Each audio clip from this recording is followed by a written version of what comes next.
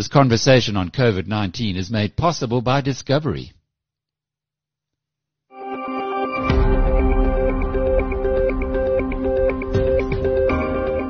Hello, I'm Alec Hogg, and welcome to episode 52 of Inside COVID-19. I expect you'll notice a change in this episode as we've shortened the interviews, and with it, the length of the podcast. The full interviews, though, that are featured here are available separately on the biznews.com website or app. In this episode, South Africa's supplementary budget quantifies the cost to taxpayers of the pandemic at a net 341 billion rands. We'll examine the why, what, and where to from here, with contributions from Finance Minister Tito Mboweni, National Treasury Director General Dondo Mogajani, and StanLib Chief Economist Kevin Lings. Also in this episode, another kind of quantification, this time from Vitality's Wellness Chief, on how exercise habits have changed in the lockdown.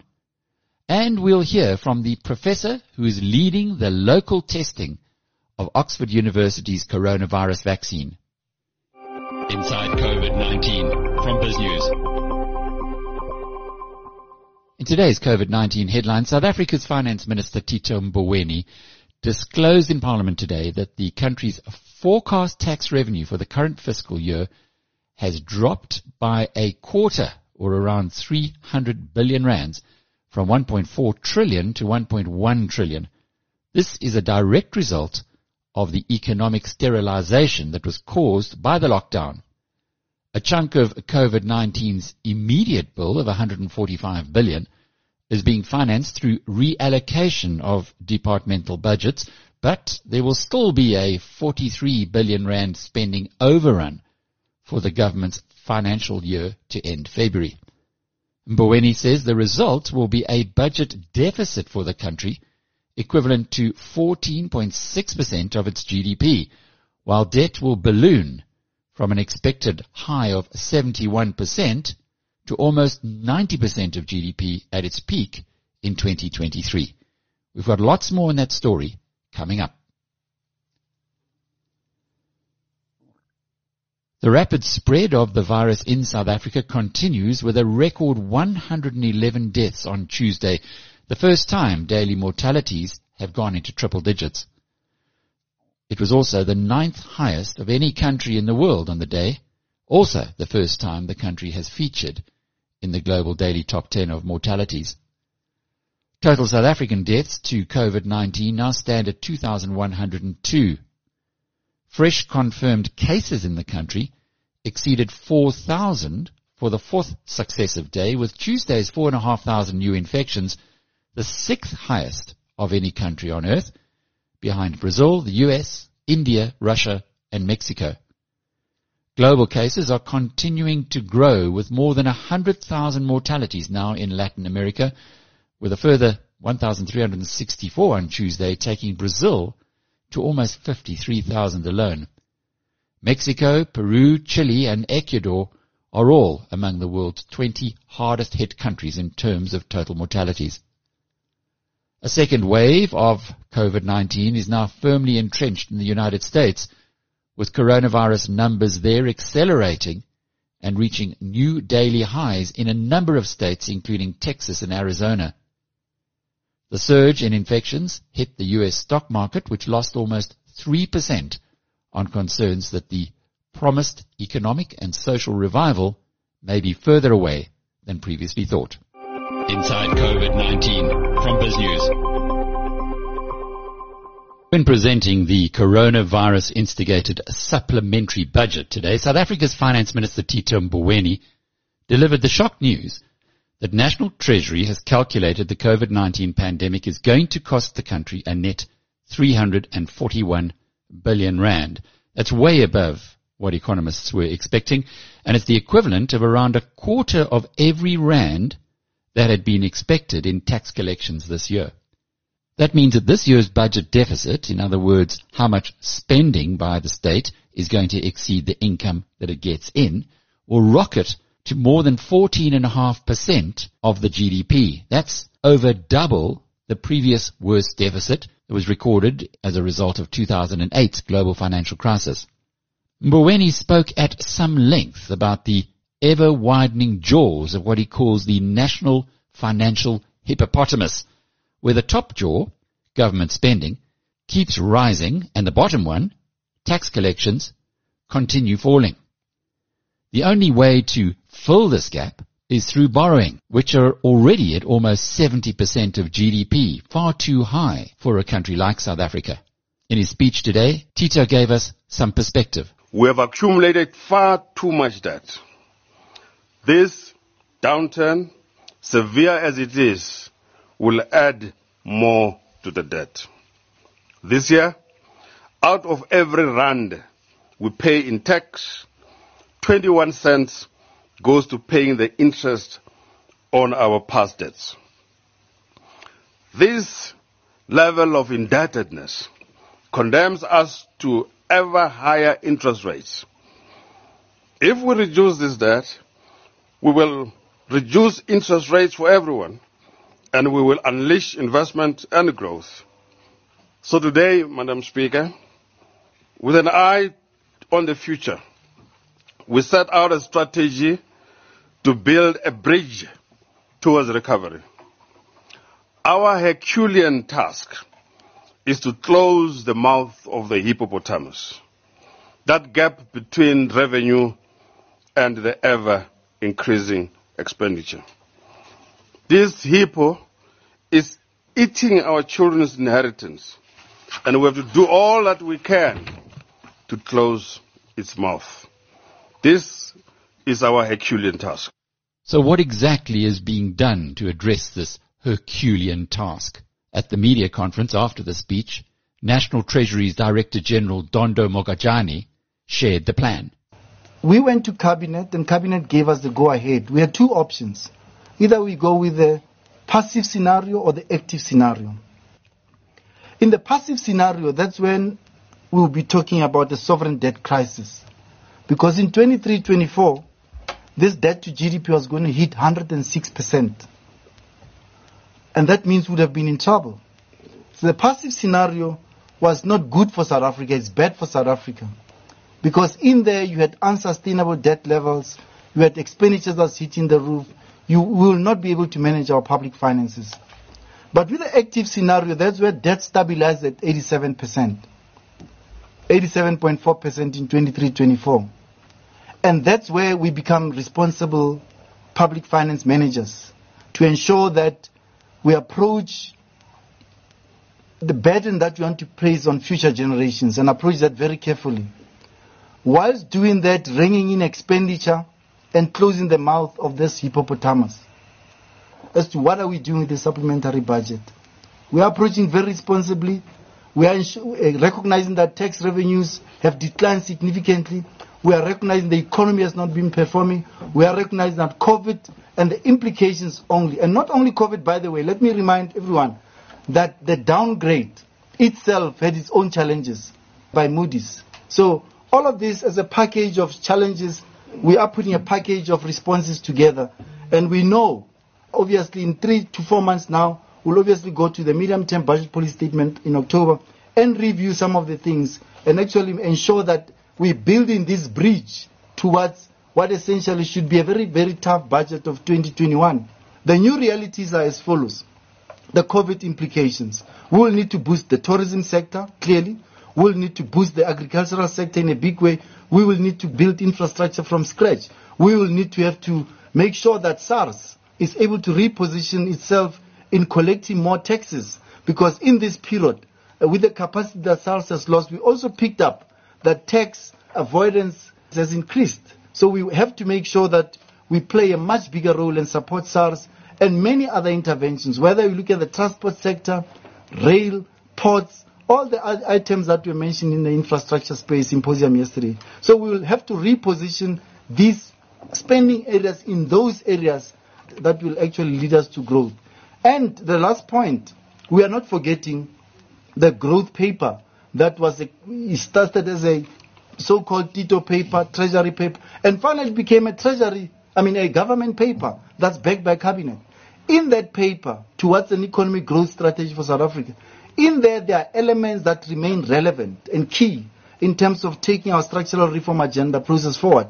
And between now and February, we really need to accelerate. And that's why I think it re-emphasizes the point that the minister made, that the deputy minister is going to lead this area of work in the Vulindlela office within the ministry that actually looks at this, how to unlock certain areas, whether it's departmental engagements, whether it's sector engagements, whether it's private sector, etc. Because this ultimately is the solution for South Africa. Borrowing more is not the solution. Cutting more is not the solution. The solution lies in us growing the economy, ensuring that our growth agenda is enhanced. So that's the solution. Growing the economy of South Africa. Thank you.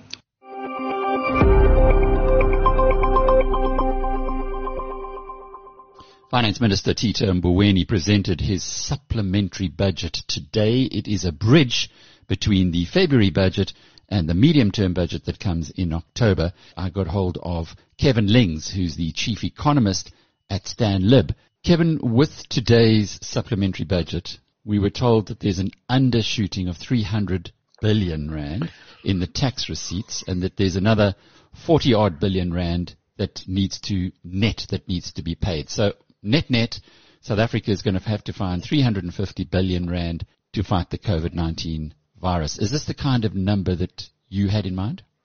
So that's way worse than what we were expecting, and I think what most people were expecting. I didn't expect a revenue shortfall that went out to 300 billion. That would suggest that every area of tax revenue is well behind and that all the areas are falling substantially further than what would have been envisaged by any scenario, I would say, in the private sector. Obviously, we do know that things like tax revenue for alcohol, cigarettes, that's all we know that's behind. We know that's behind. But clearly corporate tax is a big risk because obviously over time corporates will make less profits and therefore the tax receipts will dwindle there. We're not importing as much, so import duties come under pressure. We're not spending as much in the shop, so VAT comes under pressure. So, yep, that's what the minister's saying, 300 billion tax revenue shortfall.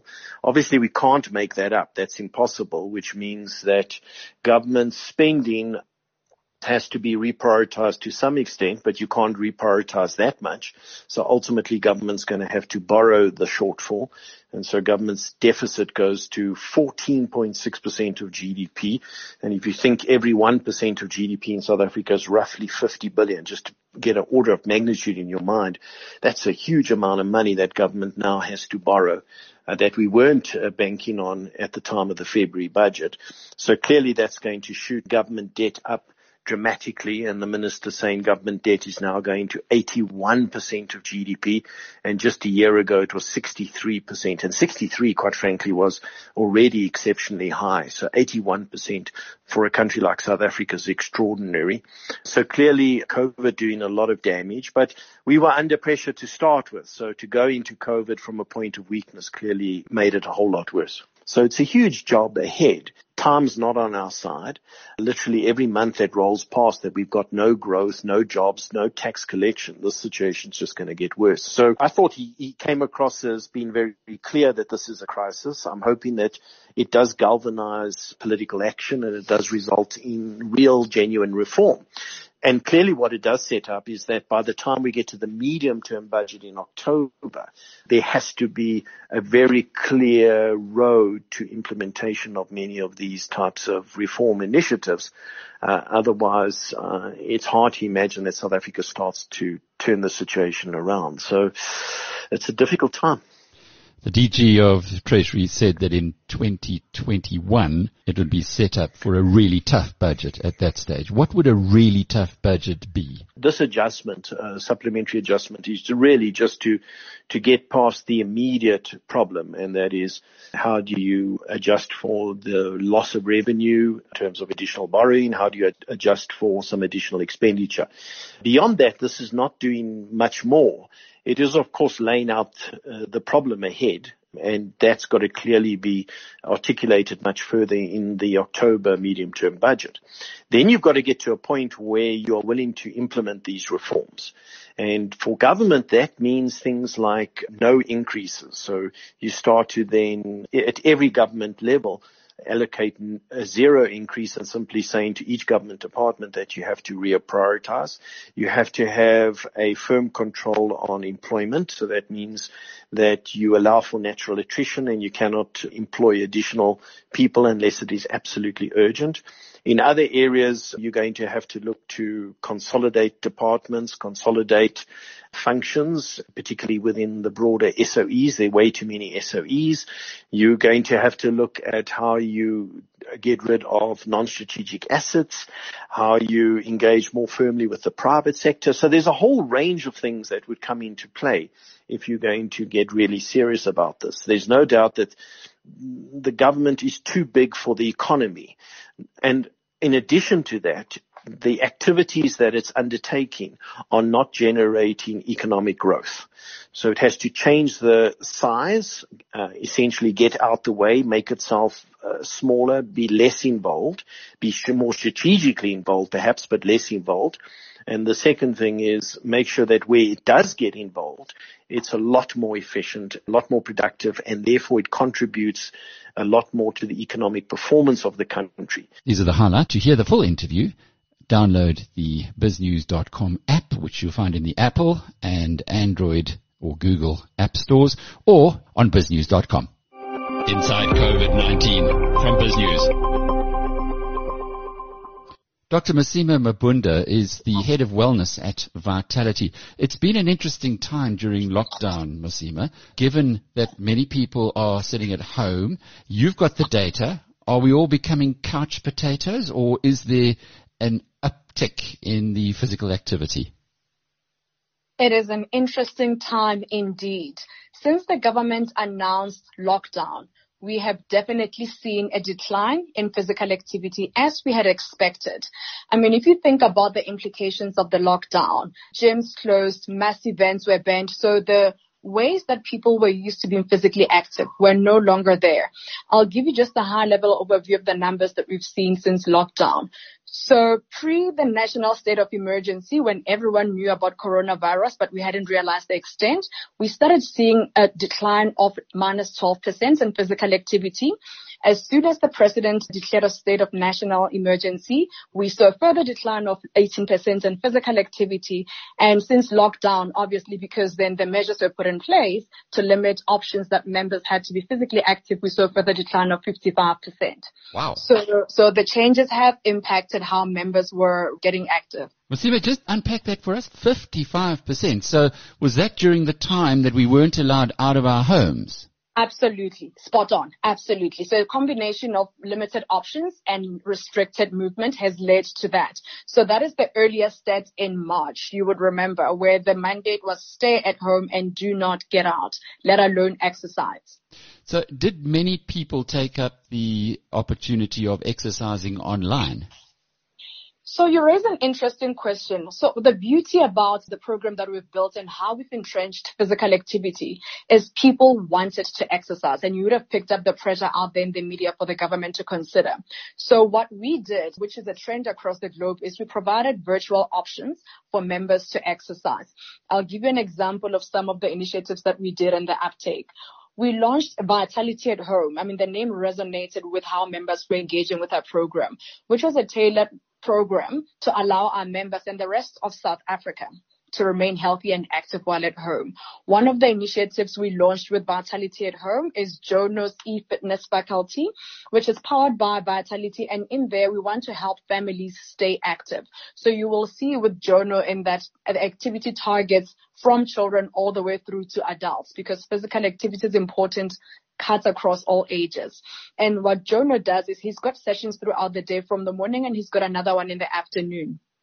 We subsequently also added on-demand videos where we partnered with Virgin Active to make exercise available online, and the uptake there has also been phenomenal. And seeing that, I think a lot of businesses in the fitness industries innovated and allowed their trainers to create Zoom sessions for their members to continue training. So the examples on the uptake in virtual exercise options are just numerous, but it is just a testament of how we've entrenched physical activity in people's lives, and people actually realizing that physical activity is important for their health and well-being. You've got amazing data at Discovery and at Vitality. How have you seen the correlation or inverse correlation between people who are exercising and how COVID-19 is affecting them? So interesting you'd mentioned that. We recently published the Risk Resilience Index. And in there, what has become quite apparent is the protective effect of physical activity.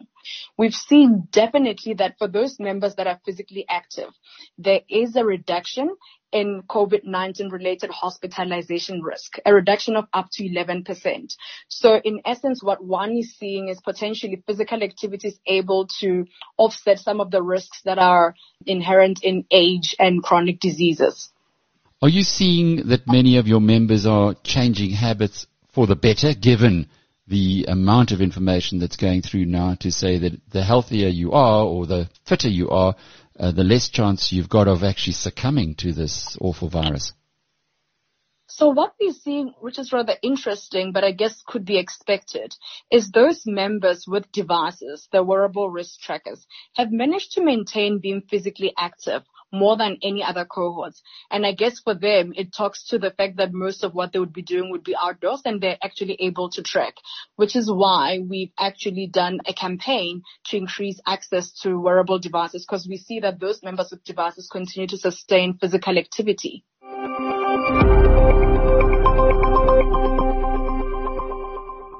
And to end on a happier note, South Africa today kicked off the first human trial for the COVID-19 vaccination that has been developed by Oxford University's Jenner Institute. It's also being trialled simultaneously in the UK. Dean of WITS's Faculty of Health Sciences, Professor Martin Veller, told our BizNews colleague Linda van Tilburg that the trials will take place in COVID-19 hotspots, with healthy South Africans selected as volunteers. In this interview, Professor Veller also discusses the impact of the rising number of cases in Gauteng, where hospitals in the province are filling up fast. We are well aware of how important it is that the Global South is involved in all of these trials. The one reason that you've indicated is that it does give us access to these medications, and that's something that we learned in the early HIV days, that one had to be really actively involved to be able to be able to present those kind of therapeutic options to our patients. The second is obviously is that we do know that there are variations in terms of response to various interventions, pharmaceutical and vaccines across the world, and that one needs to test across a wider spectrum of people than what one normally would do. And clearly there's a richness of the information that if one is doing the study outside of the UK, and in fact I understand that the study is going to be done in Brazil and in the UK as well. So it is to look for that broader view. And then there's the one other area which is a small part of this trial, but which is an important one from our perspective, and that is what happens to an HIV-infected population or population living with HIV. As you know, about 15% of our South African population has HIV. We do need to understand the safety of this vaccine in an HIV population and also its effectiveness, and therefore a small part of the study is going to be that. We have very active vaccinologists. So Shabir Mahdi, who's the lead investigator in this, is a person who's worked in the vaccine field over a long period of time, has been very involved in the development of vaccines and in the innovative use of vaccines, particularly in under-resourced environments. When would it be able to be given to a large population if it works? Even if we have a very early answer, let's say in the next 3 or 4 months, there's still a significant period beyond that. And certainly even these people who are working on the trials are saying that it's highly unlikely that we're going to have a vaccine before the latter part of next year, although there are people who are obviously pushing. Which then really asks us, why is one chasing a vaccine? And the answer to that is quite simple, is this virus is going to be around with us for many years to come. And can we look at generally just at COVID-19 and what is happening with the pandemic in South Africa at the moment? It seems that cases are increasing. Are we at the peak? What is happening in the Gauteng area where you are? We undoubtedly, both in Gauteng and in the Eastern Cape, in a very significant upswing. We've also had quite a substantial increase in numbers in the last week. So South Africa this morning was at 106,000 infections and 24,000 roughly in Johannesburg, or at least in Gauteng. So we clearly are going up, and we're going to be going up quite steeply in the next bit of time. What I'm hearing on the ground in terms of hospitals is the hospitals in Gauteng are filling up. My understanding is that there is a fair amount of stress still in the Western Cape, but they seem to have generally coped, although they've had to go into resources outside of the traditional base. I'm hearing that the hospitals here in Gauteng are such that they're not going to be able to take a massive additional load. That's not factual information, but hearsay. And then the one area that we do know that there are problems already is in the Eastern Cape, where the facilities are substantially less, much fewer hospitals, much fewer ICU beds. And I've certainly seen one of my co-deans making serious pleas that the broader health system in the Eastern Cape comes together to work together in order to cope with what sounds like quite a significant crisis.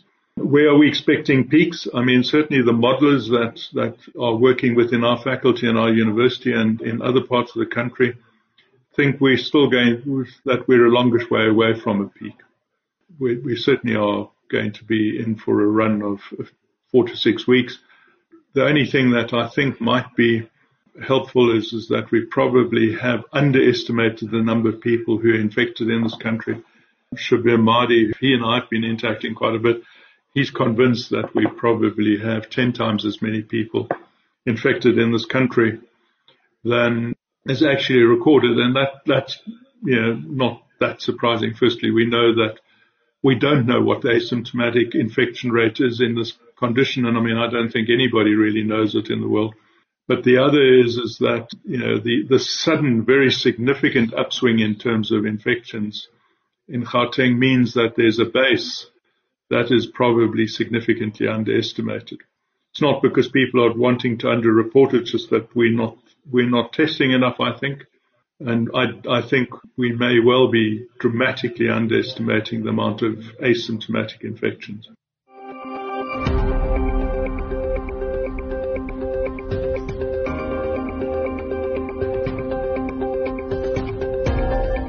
This has been episode 52 of Inside COVID-19. Thank you for being with us. I'm Alec Hogg. Until Monday, cheerio.